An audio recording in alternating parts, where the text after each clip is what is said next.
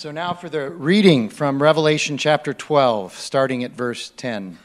And I heard a loud voice in heaven saying, Now the salvation and the power and the kingdom of our God and the authority of his Christ have come. For the accuser of our brothers has been thrown down, who accuses them day and night before our God. And they have conquered him by the blood of the Lamb and by the word of their testimony, for they love not their own lives, even unto death. Therefore rejoice, O heavens, and you will dwell in them. But woe to you, O earth and sea, for the devil has come down to you in great wrath, because he knows that his time is short. This is the word of the Lord. You may be seated. Thank you, Frank. Well, good morning. That was weak. Good morning. That's what I need. I need that. I don't know about any other preacher, but when you talk back to me, I love it. I feed off of it. I'm here to be with you, not talk at you. Okay, before we jump in, I just want to say, at the third service, if you're new or you've been coming for a little bit and you want to learn more, during the third service, Frank's going to be in room 4, and he's going to lead through a Start Here class where you're going to learn a little bit about us, a little bit about our history. I used to teach him. Tyler James used to teach him. Zach's taught a couple. When Frank does it, you don't know where it's going. You don't want to miss this. So if there's a time to do it, go hang out with Frank at 10:45, room 4, which is just the first room in the hallway here. So the text we're going through today, Revelation 12, I don't know if you've read it before, if you're reading it in preparation for this Sunday. It's unique. There's a red dragon. There's a pregnant woman. There's a cosmic battle. It is crazy. I'm going to do my best to try and orchestrate how it was written structurally so that we can kind of walk through it together. And then as we go through, I'm going to give a little bit of what some people have written on stuff, because we can't know everything for sure. But I'm going to give you what I think is absolutely what makes sense, which is like, this goes with what God's word says. Here's the main point of why we're in this. Before we do that, let me pray for us again. Lord God, you gave us Revelation on purpose. You gave us this text that we're going through on purpose, that we would persevere well, that we would fight the way that you've called us to fight, that we would know that we fight from your victory and not for victory, and that we also, Lord, have this hope to look forward to, that even when we go through the worst of it in this battle that we live in, that at the end is perfect unity with you, perfect life with you, and abundant life. Lord, I pray that you would use this to encourage your people. I pray you would use this to comfort those who are suffering. I pray that you would use this to convict us sinners. And Lord, I pray that you would use this, that we would look more like you and be made more into the image of your Son, and that we might decrease more. Lord, let us be willing to inform our lives on your word, not just the things we're bringing to it. Let us shed those things, help us think ourselves empty here, so that when we come to your word, your text, that we would be formed by it and not by all the other things that go on in the life, of the craziness of our lives. Soften our hearts, God, and help me get out of the way. Lord, I pray your word would be given to your people. Let me not treat this excellent matter in any defective way. In Jesus' name, amen. Okay. Before we jump in, verses 12 through 14 we're not going through all of it. We're just doing 12 today. 12 through 14 are supposed to be like one unit. Most people who write on the structure of Revelation disagree on plenty of things, but most people agree 12 through 14 is one segment. And it's essentially the whole umbrella point. It's the centerpiece of Revelation. It's the whole umbrella explanation of the battle and the craziness between the fall, Christ's incarnation, and into it being righted in the end. And it'll end with God saying, it's time, the world is ready for the reaping, and then the wrath of God is grapes of wrath. We've all read that book, right? No? Okay. 12 through 14, so we're going into the first bit of this little section here. And this first bit is kind of orchestrated and structured a little differently than some other things that we might read today. If we went to the first century and we took the art and stuff that we look at today, they would be very confused. They'd be very confused with a lot of the ways that we go through rhetoric. They'd be really confused with a lot of things. Same thing, when we look at first century stuff, we can't put on it anachronistically. If you know anachronism, it's a big word. It means when we take today's structures of how we think in mind and then apply it on them. So what we're going to try to do today is look on how does he use numbers, not how do we use numbers. How does he walk through the understanding of the enemy, and how do we... So let's look at 1 John and try to think with our first century brains, which we all have, okay? And before we do that, I'm going to go through the structure. Do you have that structure slide set up? Perfect. So this is Revelation 12. That first 6 verses is going to be kind of the intro of who is in this going on right now, this narrative, and it's going to start the narrative. Then we've got a bigger section in the middle, 7 through 12, which is going to be a more detailed look at verses that are talked about in the first section, which is the first half of the narrative. There's going to be a battle. There's going to be a war cry or a victory cry where it's like we've won, we've conquered. And then it moves into 13 through 17a, the continued part of the narrative. It kind of goes back to verse 6 and then flows out again. And then it ends with a to be continued, with the enemy standing on the seashore. What do I do? Kind of a thing. But also he's got something concocting in his brain. So now that we've kind of looked at that, we'll walk through that. Who in here watches Netflix? There's those of you who put your hands up, and then there's those of you who didn't put your hands up. Most of us it's probably rare that we don't watch Netflix. I love World War II in color. Has anyone seen that? Yes, we've got a couple amens in the house. The reason I love World War II in color is not because it's in color. I love history. I love story. If you got to be here when I taught the midweek classes, you know that we went through a ton of church history. I love story. I love it. What's neat about World War II in color, I became a total expert now. You could be an expert like me. I became an expert on World War II. I'm not actually, but this is what I learned. Blitzkrieg was the lightning war when Germany, or the Nazis, were trying to fight on all fronts and to just overwhelm the enemy. So they went by air, they went by land, they went by sea, and they went really hard. And in a few months after the start of Blitzkrieg, they took over all of France. Let that say more about them than it does about France. So they take over all of France, and in a short time, and then everyone's like, oh my goodness, these guys are legit. Well, they're taking amphetamines to stay up all night. It wasn't a long-term thing, but they kept it for a few years, and then came a day, June 6th, 1944, D-Day. We landed in Normandy, and who won? We won. A few months after, the U.S. jumps in. A lot of things were happening, but we go in D-Day, and that was when we beat the Nazis. We kept fighting and had to finish it. Within less than a year later, the Nazi regime surrendered. But they were defeated June 6th, 1944. We defeated them, but we had to finish out the fighting. Everyone knew that was the turning point where it was like, okay, we're going to finish this. Right now, this Revelation 12 is that. The enemy has been defeated. We fight from a place of victory already, not for this place of victory, but there's still fighting to be done. There's still fighting to be done. So now I know everybody wants to go watch World War II in color and learn about those sorts of things. Let's jump into verse 1. It says, "And a great sign appeared in heaven, a woman clothed with the sun, with the moon under her feet, and on her head a crown of 12 stars." I don't know where she shops, but it definitely wasn't Switzer women's clothing, okay?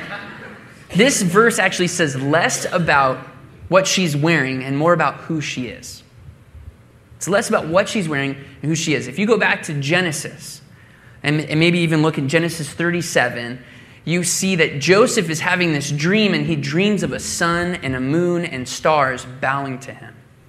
And then later it explains the sun was Jacob, also called Israel.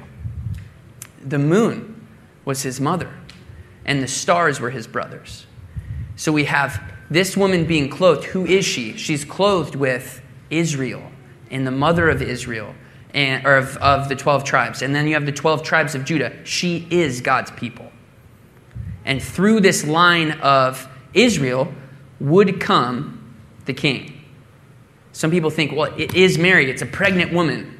You could read it that way. I'm telling you, it makes a lot more sense when we look at this and we say, this is Israel clothed. She's clothed with God's people, what was described in Genesis.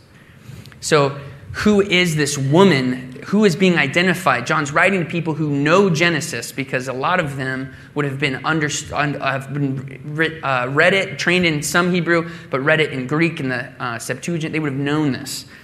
So he's saying this is Israel, the mother of the humanity of Jesus. She was pregnant, verse 2, and was crying out in birth pains and the agony of giving birth. And then another sign appeared in heaven. Behold, a great red dragon with 7 heads and 10 horns, and on his heads 7 diadems. Diadems are like royal crown jewelry. So he's got 7 crown things on his heads. We all know exactly what it means that he has 7 heads and 10 horns, because that's not confusing at all. If you go back and you look at this, Genesis, Daniel 7, and specifically Daniel 12, and then you have Revelation, are all very, very similar. And John is doing this on purpose that we might connect this, but it's also that the Holy Spirit is working through John for us to know all of this Bible is one book. All of this Bible is telling the same story. And so he's referencing back to Daniel, and one of the things that Daniel says in Daniel 7 is that the 10 horns are actually kings. The 10 horns are kings. Satan, on his head, has these kings and the crowns of royalty. This is what it's saying. Satan works by controlling kings. Satan works through kings. We know, so Frank said this once, and it's brilliant. God works through people. Satan works through kings. So he is over political powers. We'll go deeper into that a little bit later. And then the 7 heads, there's no way to know specifically exactly, but we know that 7 is one of those numbers that comes up again. It's like completion or fulfillment. He might be the complete antithesis to God. But we know that he's not complete antithesis in power. He is not omniscient, not all-knowing. He's not omnipotent, all-powerful. He's not omnipresent everywhere. But he is evil and is the father of lies, not truth incarnate. So Satan uses kings and kingdoms. Let's move on. Who is this dragon with 10 horns and 10 heads, or 7 heads? His tail swept down a third of the stars of heaven and cast them to the earth. So what is this talking about? That seems weird. If you're new to the Bible, if you're new to this, this is probably weirding you out. About great red dragon and his tail able to sweep down stars. And we're like, no, that they're billions of miles away and get balls of gases. How does that work? This was imagery that was used to describe angels, and it's identifying him. This isn't real time. This is identifying. Now, which dragon was this? Who am I talking about? I'm talking about the one that we know took down a third of the angels. So if you go to Isaiah, and there's a few other parts in Scripture that would allude to this, Satan, or the enemy, was an angel. And he was jealous for God's position, God's power. He wanted his own glory. And he deceived a third of the angels and swept them out of the heavens. This is important because when you die, you don't become an angel. There's a lot of movies that say when you die, you end up becoming an angel. Angels are separate creatures. They're separate created things that God has made. And then the ones that fell out of the sky, the devil's angels, are demons. So this builds not just our understanding of this text, but our understanding of theology and of doctrine. So who is this? The one that swept out the angels, we know it's Satan. And it goes on, and the dragon stood before the woman who was about to give birth, so that when she bore her child, he might devour it. He might kill it. Through killing, he would take his power. Well, she gave birth to a male child, one who is to rule all the nations with a rod of iron, but her child was caught up to God and to his throne. And then we just got the quickest version of the birth, incarnation, the life, the ministry, the death, the resurrection, and the ascension of Christ. Let me read it one more time. Verse 5, she gave birth to a male child, one who is to rule all the nations with a rod of iron, but her child was caught up to God and to his throne. He wanted to devour it. What is this devouring? Is it Herod who's sending all of these soldiers over to kill the kids in Bethlehem, because we know that happens in Luke? No, this is the cross. He thought he would devour him with the cross, and then he ascends because it says he goes up to the throne. So he was caught up to God and to his throne. Verse 6, and the woman fled into the wilderness, where she has a place prepared by God in which she is to be nourished for 1,260 days. 1,260 days. This is the nativity scene that we should really be having on Christmas. Can you imagine, instead of like a baby in a manger, there's like a dragon? And I thought that was, I was telling my wife, she was in the first service, I was like, we got to figure this out. Christmas is coming, people. So, what is this wilderness? Well, we're going to get deeper into this wilderness. What is that about? And then, what is this 1,260 days? What is 1,260 days? Well, I don't do math, so somebody else did. And I read that book, and it said that that's 3.5 years. So 1,260 days, if you do the math, that's 3.5 years. 3.5 years is half of 7. That number 7 is an image of perfect or done, complete. So halfway would be in between. So this is him using numbers not as an exactitude, but using a number to describe this is an in-between time. This is in between Christ's first coming and second coming. Because we know that in 3.5 years, Christ's second coming didn't come. Right? So we're still there. 2,000 years later, that's a lot of days. Well, he's saying by imagery. Remember, we're going back to first century. How did they use numbers? It's imagery. It's in between Christ's first coming and then his second coming. And we're going to talk a little bit more about that time and about how he uses the description of that time a little bit later as well. So let's move on, verse 7. Now war arose in heaven, Michael and his angels fighting against the dragon. And the dragon and his angels fought back.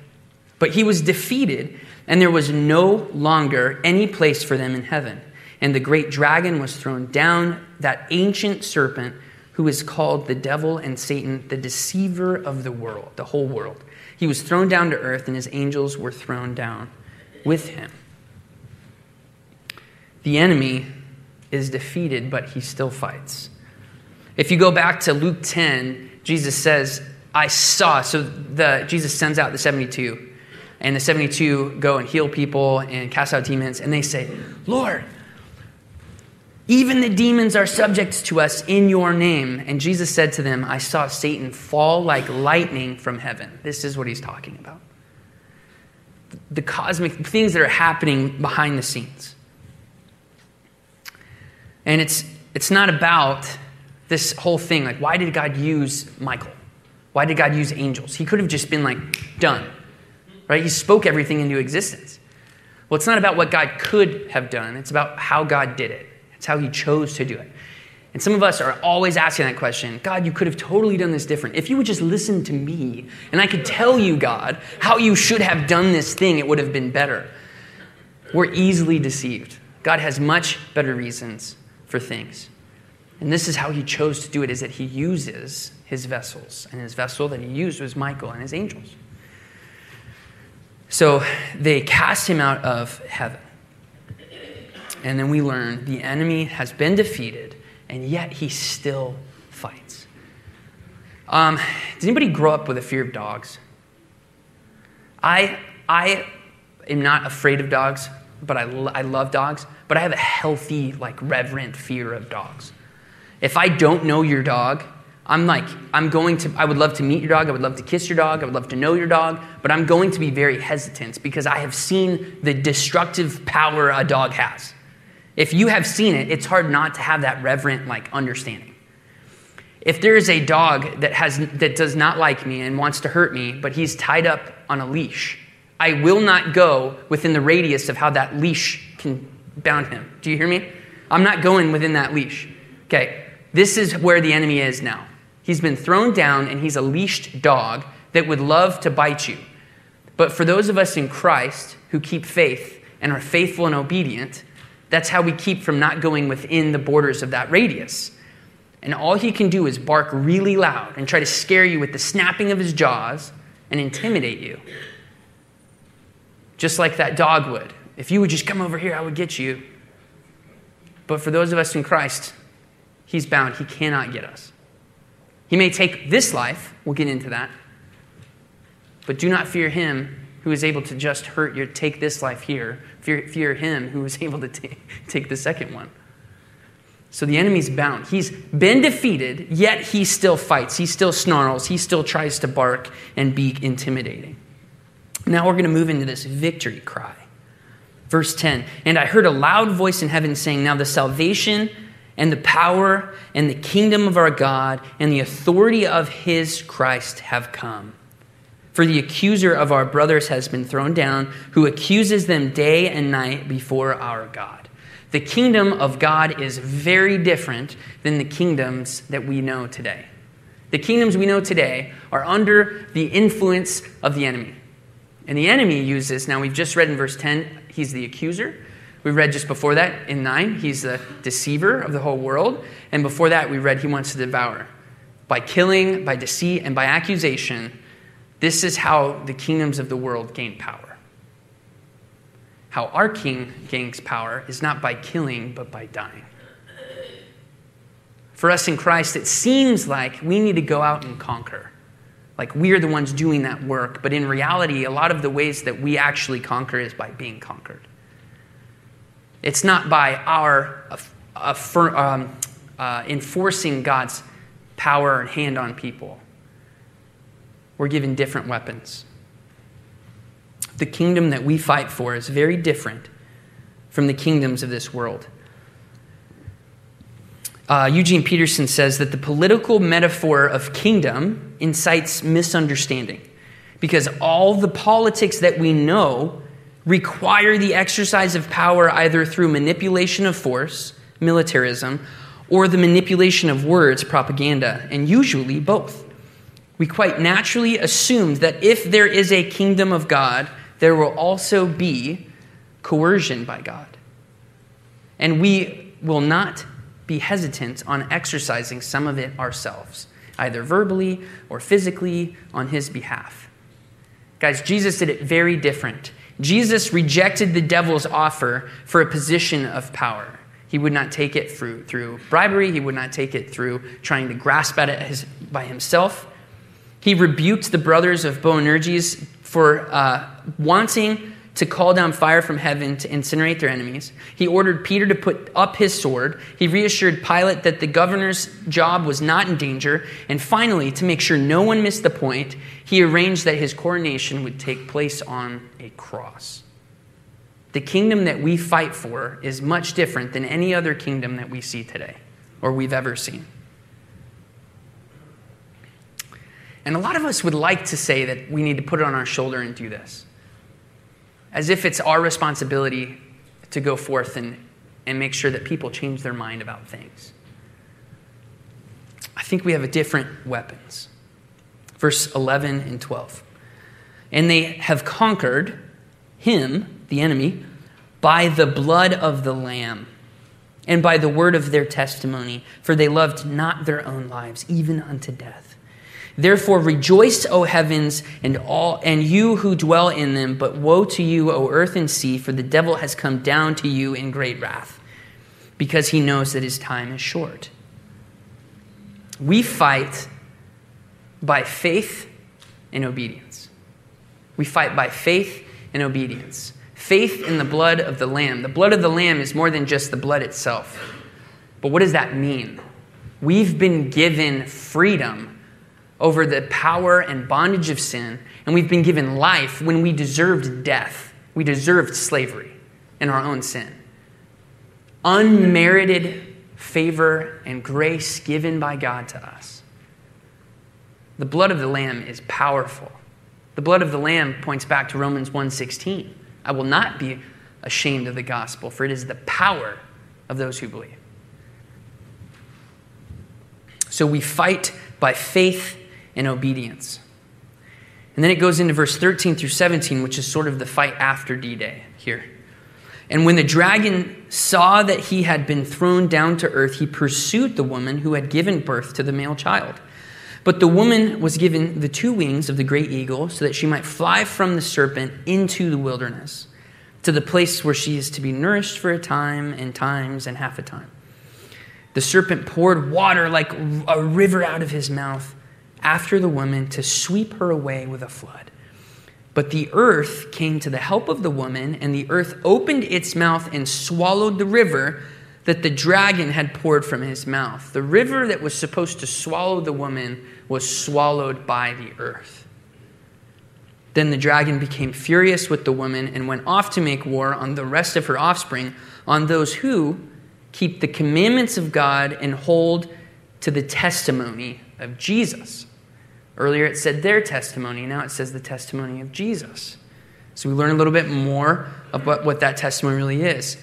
And he stood on the sand of the sea, which then goes into the beast of the water and the beast of the land that's about to come. So I told you we'd get into this wilderness talk. Wilderness. In the wilderness in Exodus, we have God's people going from the bondage of slavery into the wilderness and then awaiting going into the promised land. And you and I right now are living in the wilderness in that we've been taken out of bondage and slavery by the conquering work of Christ. And now we are waiting to enter the promised land when he returns. But we're also being nourished. Just as the Israelites were nourished with the manna from heaven that God gave every day, we're being nourished with Christ himself. And we take communion every Sunday to remind ourselves of that. He nourishes us with himself. No matter where we go and where we are, we, the offspring of this woman, the believers of God, God's people, are still being nourished by Christ, his Spirit in us. And as we think about this, as we think about being nourished, and we also have to recognize we have no bounds in the world. It's not like we're a country like Israel was. There is no look to a Christian, no race.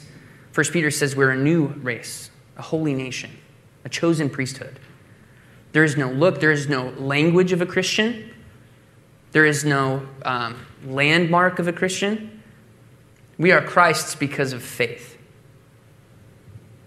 And so then now as we wander and we have no one place to call home in this world where we're not citizens of this world but citizens of heaven, we are in this wilderness but being nourished by Christ before we enter the true promised land, his eternal Sabbath rest.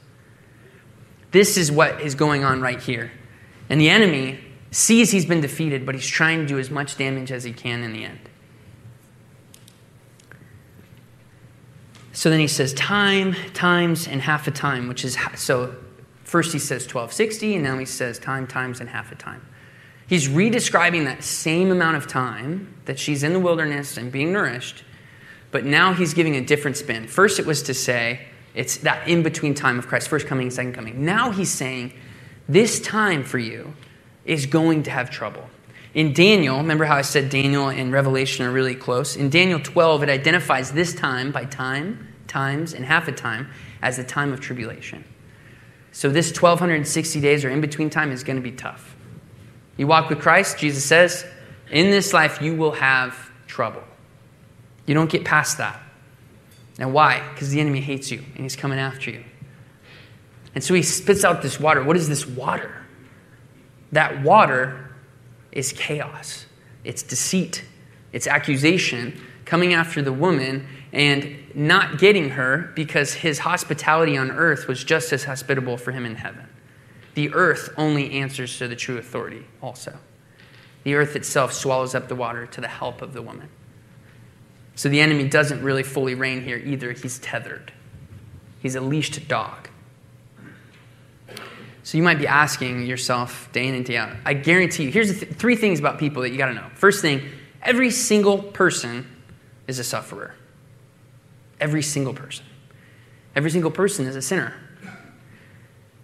And then some of us who have faith in Christ, we're saints. But that first one, sufferer. We all know suffering. Some of us in different ways. And you might ask yourself, why does it have to be this way? Again, God, if you could just listen to me and do it a little different. Why is there suffering in the world? Why do good things happen to bad people and bad things happen to good people? Because the enemy is still trying to have as much destruction as he can before the end.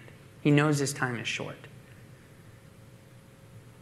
And as much suffering as you go through, in the way that Frank has said it, and Frank's mentor Tom has said it, it can only last a lifetime. And then you're with Christ. Perfect unity. Total completion. All the things you thought you wanted to fulfill you here truly fulfill you in Christ himself in the eternal Sabbath rest. So every bit of suffering that we have now, we don't take without the hope we also have of Christ himself. You will go through more suffering because that's life on this side of heaven. You're going to know people that you love that pass away. You're going to know horrible things that happen in the world. We get to know even more of it now because of the digital stuff, social media. You're going to go through elections where people who you thought they were are not who you thought they were. You think that this person's going to be in office and fix everything. Don't hear me wrong. I'm not saying we shouldn't have Christians in politics and we shouldn't vote and we should. I'm just saying that's not where our salvation is. Things are still going to be tough. We're still going to have to live through war and famine. But we take it all with the hope of what happens in the end. We've already won. We're people who go into this battle having already won. Our response to this nativity cannot be reduced to shutting the door against a wintry world, drinking hot chocolate and singing carols. Rather, we are ready to walk out the door with, as one psalmist puts it in Psalm 149:6, high praises of God in our throats and two-edged swords in our hands. But the two-edged swords in our hands are not the swords made of metal. It's a Eugene Peterson quote again. Not made of metal. I love Lord of the Rings. I love it. Huge fan. I still have yet to read the books, but I'm super into the movies. I know. I just showed all my cards. Thanks for your guys' grace and love. So I do love this story. I can't wait till I'm done reading seminary textbooks so that I can read the Lord of the Rings. But in the Lord of the Rings, there's this time in the Fellowship of the Ring when Galadriel sends the Fellowship of the Ring, which is these 9 people, with different gifts that she knows that they're going to need, and it's all that they'll need. And then they end up conquering in the end. I ruined it for you. There you go. But as she gives these gifts, she says, they were given, let me just read the gifts to you. They were given cloaks to shield them from unfriendly eyes. They were given elven rope instead of a nice shiny dagger. They were given a special light. Nobody laughed at that again? You guys haven't seen it, have you? Samwise Gamgee. When you watch it, then you'll be like, that's what Trae was talking about. That was so funny. Next time I'll laugh at his jokes. But they were given a special light. Frodo was given a special light of a star to guide them in a dark place when all other lights go out, which then he uses when this giant spider is trying to eat him.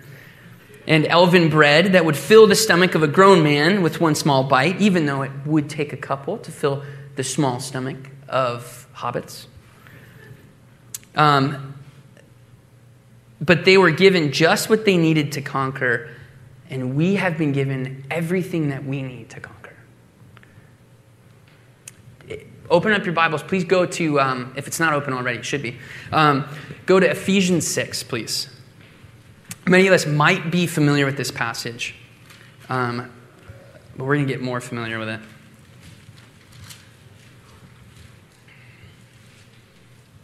Go to verse 10. It says this, finally, be strong in the Lord and in the strength of his might. Put on the whole armor of God, that you may be able to stand against the schemes of the devil. For we do not wrestle against flesh and blood. Weren't we just reading about that? The enemy is overtaking the powers of this world. We do not struggle against flesh and blood. And some of us in here are carrying bitterness with us, because we think it was the person that we should have our fight versed against. Some of us are carrying in here hatred because of it even. What's our place in this battle? Our place in this battle is not to hate or to carry that bitterness with you, which is drinking poison and hoping the other person feels it. That's not what we're called to. Through faith and obedience, we fight. So take up this whole armor of God.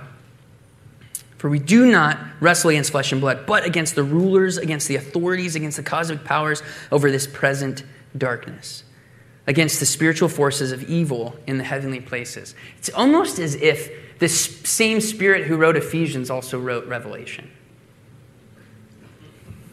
Verse 13, therefore take up the whole armor of God, that you may be able to withstand in the evil day, and having done all, to stand firm. Stand therefore, having fastened the belt of truth, and having put on the breastplate of righteousness, and as shoes for your feet, having put on the readiness given by the gospel of peace. In all circumstances, take up the shield of faith, with which you can extinguish all the flaming darts of the evil one, and take the helmet of salvation and the sword of the Spirit, which is the word of God, praying at all times in the Spirit with all prayer and supplication. To that end, keep alert with all perseverance, making supplication for all the saints. What do we fight with? Do we fight with your wit? With your ability to best somebody in an argument? Do we fight with your financial power and influence? Do we fight with killing? Do we fight with deceit or accusation? No. The one offensive weapon that we have is the sword of the Spirit. We don't fight with spears. We don't fight with guns or arrows. We fight with the sword. So if we're called to wield the sword, we should train in it. We should be able to wield the sword well. We should know our Bibles. We should memorize our Bibles. We should study. We should love our Bibles. If you're a Marine, you have to make this chant. I was never a Marine, so I forgive me if I say it wrong. But they would say, this is my rifle, and there are many like it, but this one is mine. I am nothing without my rifle. My rifle is nothing without me. They knew in battle, if you don't have your weapon and you can't use it to be perfect, like every single Marine when they graduate has to be like a marksman. If you're not totally capable with your weapon, you know that means death for you. And yet we would like to say, well, it's not a real sword, so I don't have to really train in it. And yet we're sitting here and we're like, we need to be way more comfortable to be able to know where things are in the scriptures. Why? Because it's life for us. It leads us to Christ. So we love our Bibles. We study them. We memorize it. We learn how to wield it. And every other thing that we're given, the breastplate of righteousness, obedience, the helmet of salvation, the shield of faith, faith and obedience. We don't fight with swords. We fight with the sword, and we fight with faith and obedience. Let us not think of this. So yes, our enemy is a scary red dragon with a bunch of scary heads that I saw Hercules once, and you cut off one and more come. Many of us might take this and think, oh man, we will get obsessed with thinking about him way too much. He's been defeated. We look to the cross and we think about Christ. And in the moment of trouble, in the moment of tribulation, in the moment when you face hardship, because you will, you take it with the hope that you have in Christ. This is just a sliver, a tiny little instant compared to the eternity that we have with God. Let me pray. Lord Jesus, we thank you for this word that you've given to us. I pray we would be able to use it and wield it well. I pray that we would pray it. I pray that we would also become prayer warriors more and more, that we would realize the true power that comes from prayer. And I also pray, Lord, that you would work in us to love looking to the cross more and more. Protect us from the enemy. Give us eyes to see and ears to hear, to know what's going on, that we don't battle against flesh and blood, but against the enemy. And God, I pray as we go into this week that we'd be able to take this word and know that we conquer by the blood of the Lamb and the testimony of Jesus. Lord, thank you for winning this fight for us, that we can fight from a place of victory, and we don't have to fight for the victory with a lack of assurance. But Lord, let us also be like these Christians who were faithful even unto death. Let us love not our own lives even unto death, Lord. Pray this in Jesus' name. Amen.